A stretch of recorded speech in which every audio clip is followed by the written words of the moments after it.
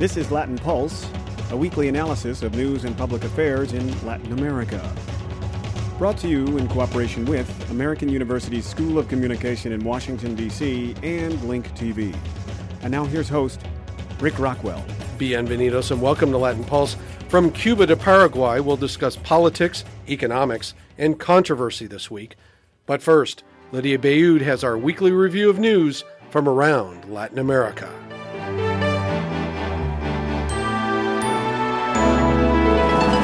Mexican President-elect Enrique Pena Nieto is asking rival political parties to support him for the good of the country. This is the time to agree, not to impose. This is the time to build, not to obstruct. Pena Nieto's party, the PRI, failed to win a majority in Congress. Analysts say this may complicate his ability to push his social and economic reforms and may force him to make more negotiations with opposing parties. The new Congress will meet in September before Pena Nieto takes office December 1st. Pena Nieto's request for unity comes amid ongoing protests by tens of thousands of people across Mexico and a rejection of the election results by Pena Nieto's primary opponent, Andrés Manuel López Obrador. Many have cried foul over allegations of Pena Nieto's campaign distributing thousands of prepaid gift cards across the country. López Obrador has vowed to take the matter to court. 7 police officers and 4 men linked to the Sinaloa cartel died in a shootout in Choix, Mexico this week. The gun battle occurred 3 days after the governor of Sinaloa State announced that federal police would be taking over security duties in the city. Sinaloa is the stronghold of the Sinaloa cartel, one of at least 3 major organized crime rings jockeying for power in Mexico. 21 people were killed in Choix in May during violent clashes between the army and several drug gangs operating in the city. City police are advising residents to observe an evening curfew in order to avoid being hit by stray bullets. The U.S. Justice Department is offering $1 million reward for information about 5 Mexican men involved in the 2010 killing of a U.S. Border Patrol agent. Agent Brian Terry's death is at the center of a congressional investigation into the department's botched sting operation of cross-border gun smuggling, known as Operation Fast and Furious.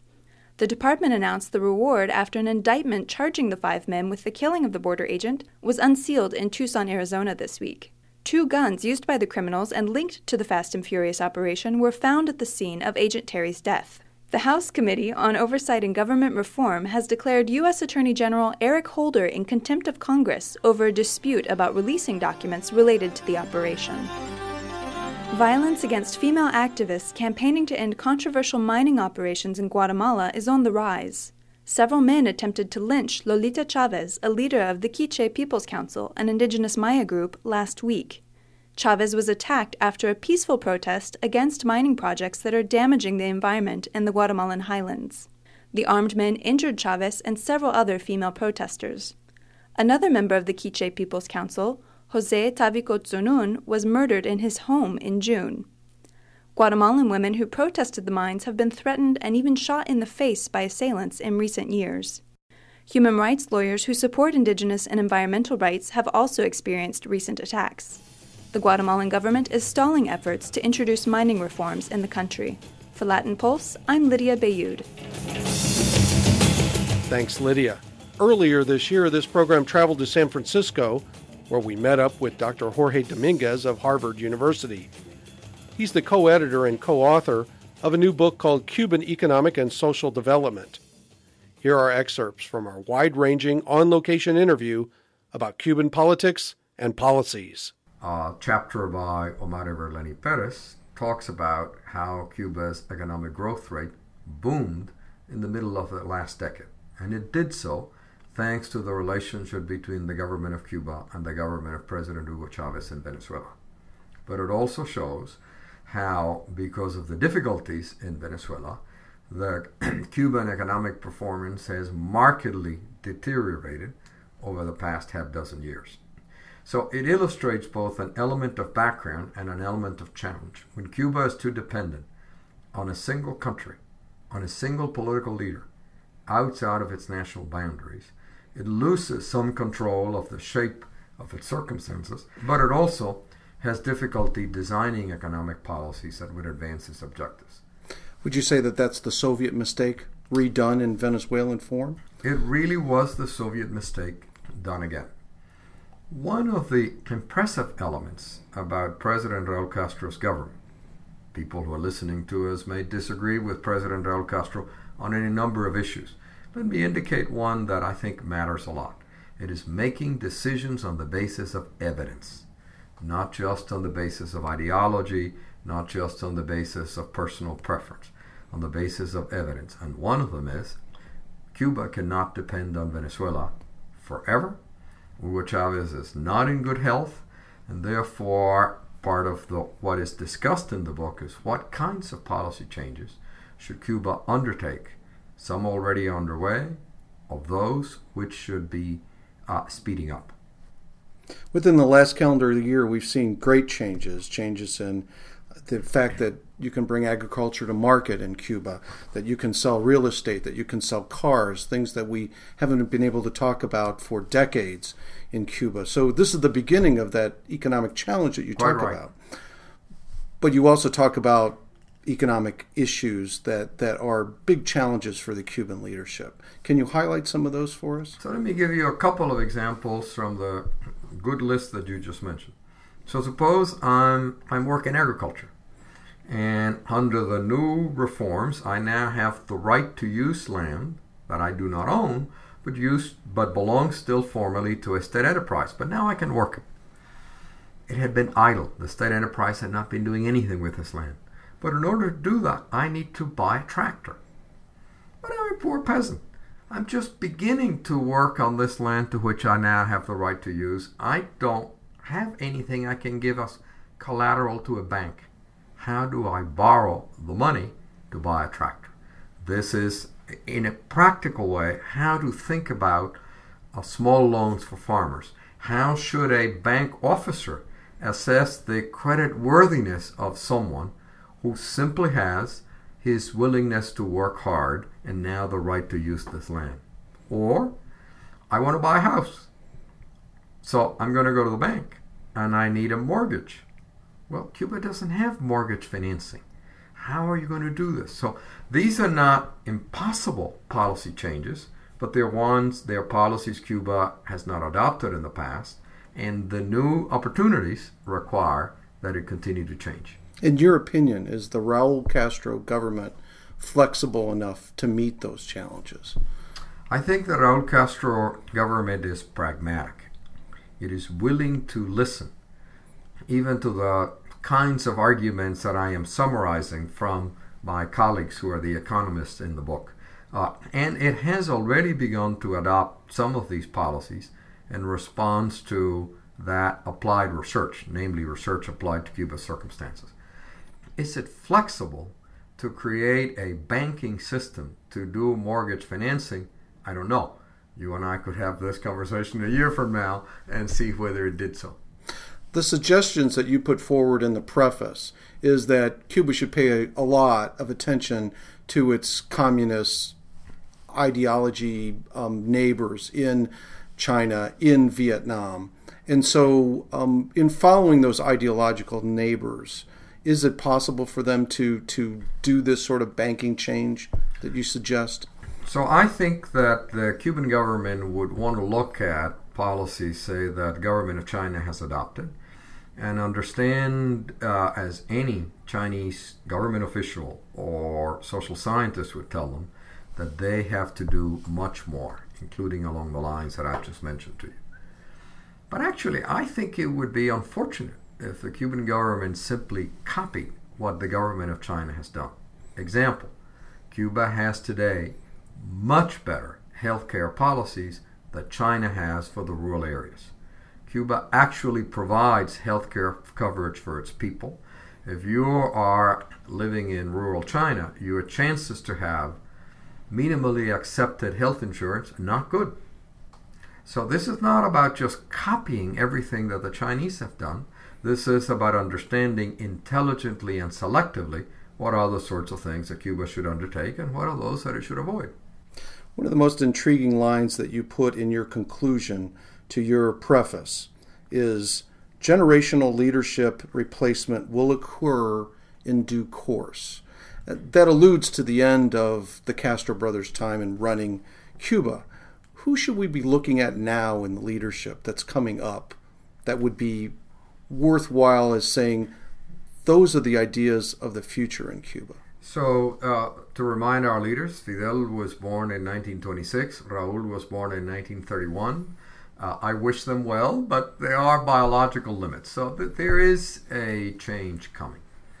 One of the puzzles to me is that Raúl Castro, who now is Cuba's political leader, both in the party and in the government, did not take the opportunity of his becoming president of Cuba or prime minister of the government or secretary general of the Communist Party to enact a generational transition now, to identify a significant number of younger leaders to do this.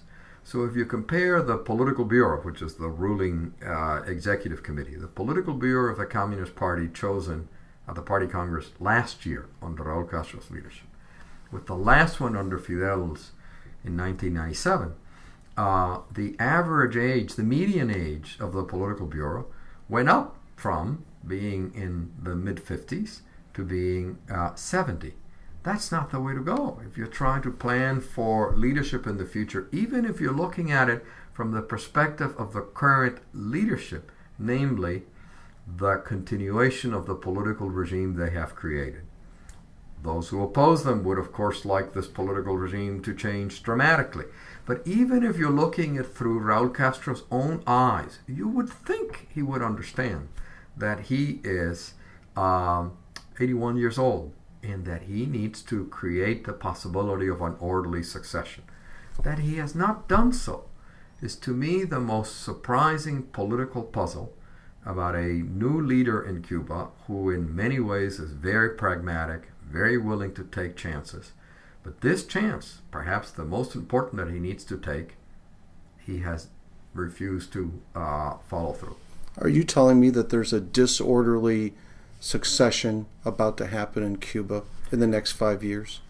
I actually don't think there's a disorderly succession in the works, but the likelihood of a disorderly succession increases if the current leadership remains as elderly and as unwilling to welcome youngsters who might be 55 years old into the Political Bureau and the Council of State.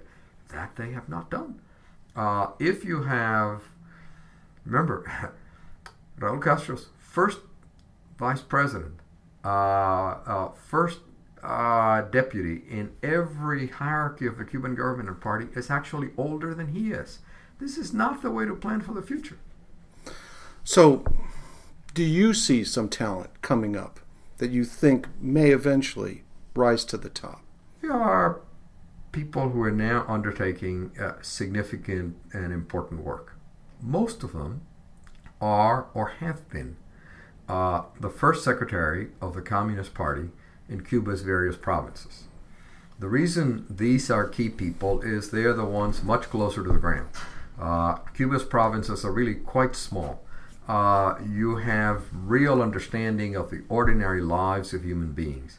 First party secretaries, moreover, have what might be called an interdisciplinary perspective. They're not just doing economics. They're not just doing healthcare. By the nature of the job, they have to pay attention to a lot of things.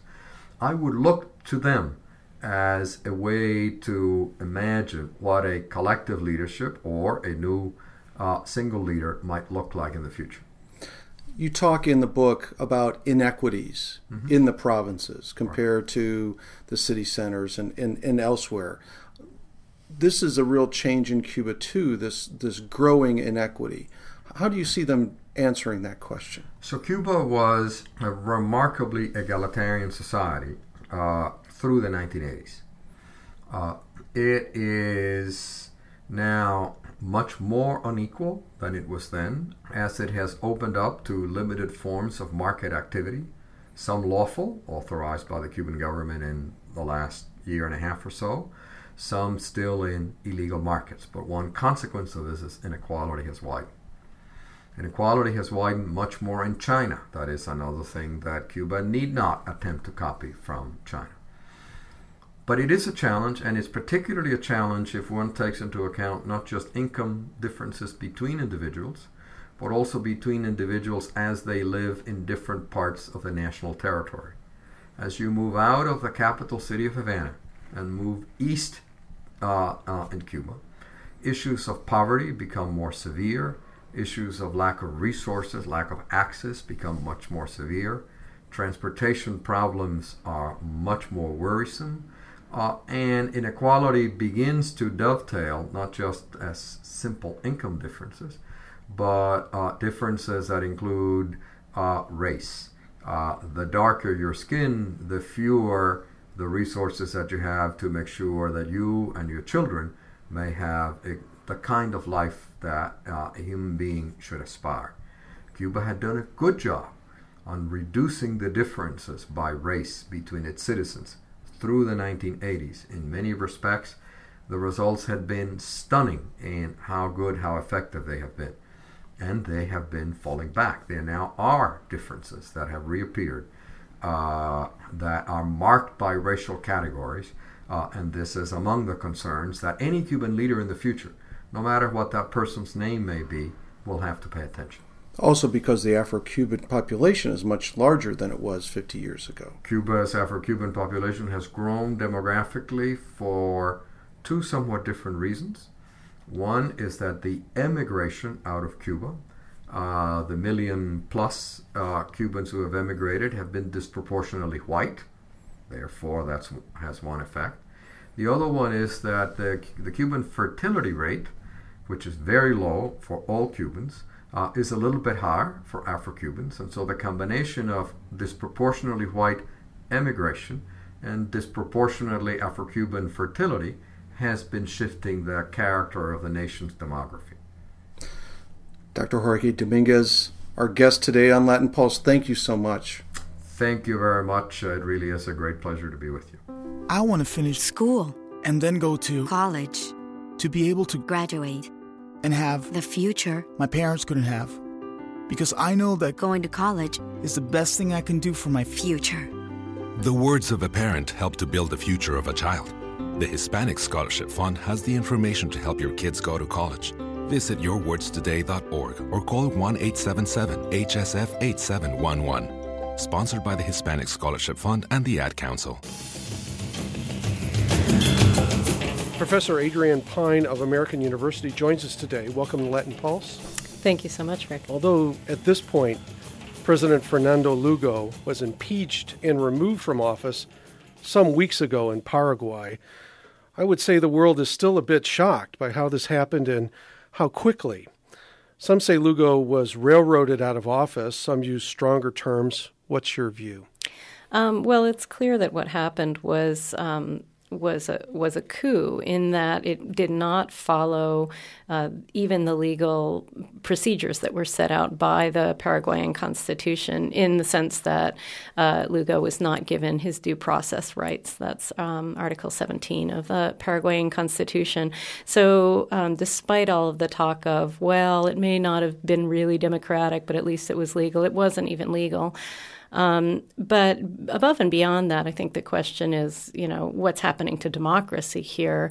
And, and what does this say for Latin America more broadly? It's also clear, in addition to the fact that this was a coup, that this was modeled after the Honduran coup in 2009, which ousted President Manuel Zelaya, also using a very similar excuse of kind of breaking with the Constitution and looking at legality as a framework for carrying out what was a coup.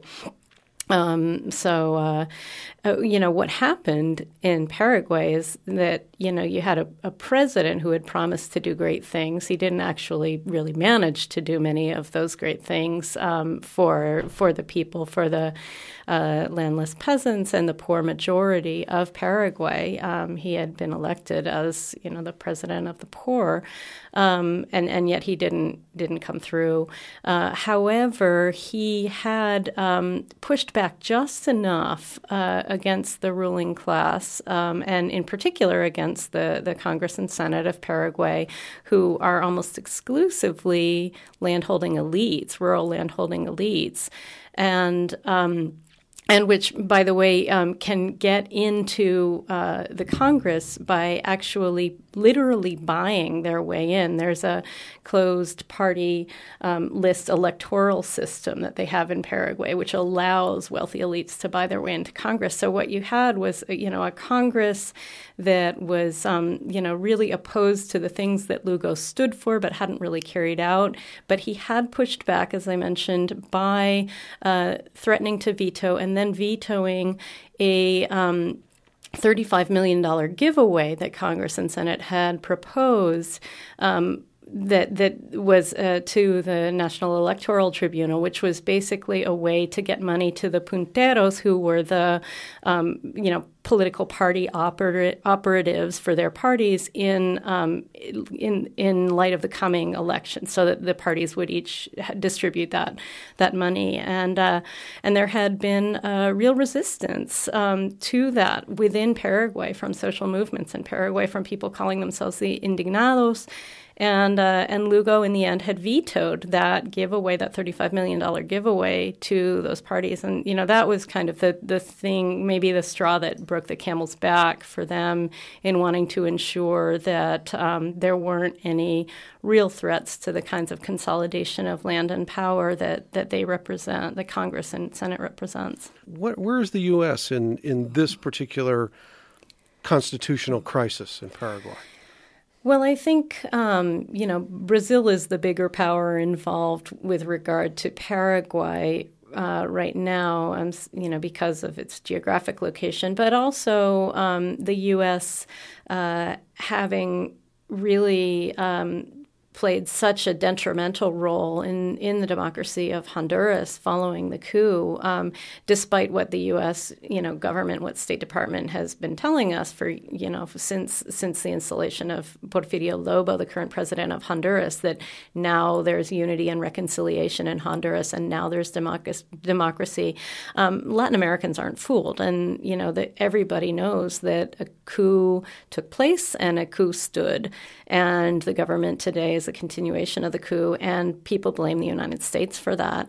You have the Rio Tinto Alcan Corporation in Canada, which is a vast mining conglomerate which had been in talks with the Lugo administration to undergo mining in Paraguay, and those talks had stalled because Lugo was demanding that kind of a fair deal, and now those talks are fast tracked. The same thing is going on with oil companies in the United States, which are very rapidly investing money. One corporation, the Crescent Oil Company, is investing $10 million, and this is only following the coup. So if the U.S. State Department is aloof and the OAS has also taken more of an aloof stand on Paraguay, you mentioned the Brazilians. Brazil borders Paraguay. Where are they? Have they exerted any sort of strong pressure other than what's happened at Mercosur? Well, in the first days following the coup, we saw great indignation coming from South American countries, and as well as Central American countries, all of Latin America. Great indignation about this coup, this ouster, but I think there have been a number of forces at play that have made this, unfortunately, a battle that many governments have not seen it to be worth fighting. And one of those is the total monopoly on the media within Paraguay of the same people who are in the Congress and who have not been reporting on the protests by the indignados, which is the movement that is largely in the countryside, and it's important to remember that it's cold in Paraguay right now, and it's gray, and it's not the kind of weather that's conducive to the kind of massive protests that happened in Honduras following the coup there in 2009. And so we haven't been hearing about the dissent within Paraguay and opposition to this coup, I think it's without that, I think it's difficult for people to be in solidarity with it. But that's not to say it's not happening. Of course, it is happening. It's just not being covered. Thank you. Adrienne Pine of American University joining us today on Latin Pulse. And now more on Paraguay as we introduce a new opinion segment highlighting the views of Peter Haycom of the Inter-American Dialogue. And now, Latin American Perspectives with Peter Haycom. When they approved the Inter-American Democratic Charter in 2001, Western Hemisphere governments agreed to act together to defend democracy. Recent events in Paraguay, however, suggest that the Charter may now be doing more harm than good. Governments today are interpreting the document almost any way they like, even to justify patently undemocratic acts. The Paraguayan Constitution authorizes the legislature to impeach and remove the president for poor performance, but not without due process. The president was even denied time to prepare a proper defense. It was all done in unseemly haste. But worse still were the actions of other governments in response. Most rushed quickly to judgment. Many exaggerated Paraguay's transgression, calling it a coup d'etat and insisting on some kind of punishment. The president's ouster, although precipitous and disruptive, bore little resemblance to a classic coup. There was no military involvement and no repression. The vice president took over. No one was arrested or expelled. The most shameful response came from Paraguay's neighbors, Brazil, Argentina, Uruguay. They straightaway suspended Paraguay from the Mercosur trade group without allowing any defense or appeal. More appalling, they immediately approved Venezuela's entry into the group, which Paraguay had long blocked. Talk about due process. Brazil bears most of the blame. As the region's powerhouse, Brazil is expected to take leadership, help hold immoderate forces in check, and point to solutions. Instead, it was unusually passive. And no other South American government was ready to stand up. Unanimously and summarily, Paraguay was thrown out of the South American regional group. No country on the continent was even willing to join the OAS's subsequent fact-finding mission to Paraguay. Indeed, it was the often disparaged OAS that responded most responsibly. After reviewing the Paraguayan episode, the OAS Secretary General produced a balanced, professional report that avoided finger-pointing and urged everyone to work toward a peaceful, democratic outcome in Paraguay. The U.S. admirably waited for the OAS report before taking a position. Indeed, I cannot recall Washington ever standing so completely on the sidelines during a political crisis in Latin America. But like Brazil, the U.S. should have been more assertive and at least try to use its influence to discourage other governments from rushing to judgment and taking decisions with longer-term consequences. But maybe nobody would have been listening anyway. If you'd like to react to Peter Haycom's Latin American Perspectives or other parts of this program, you may write us. You can find us at latinpulse@gmx.com. That's Latin Pulse, all one word, at gmx.com. Or you may leave us a message online via SoundCloud or on Facebook. Latin Pulse is available on the web and via iTunes.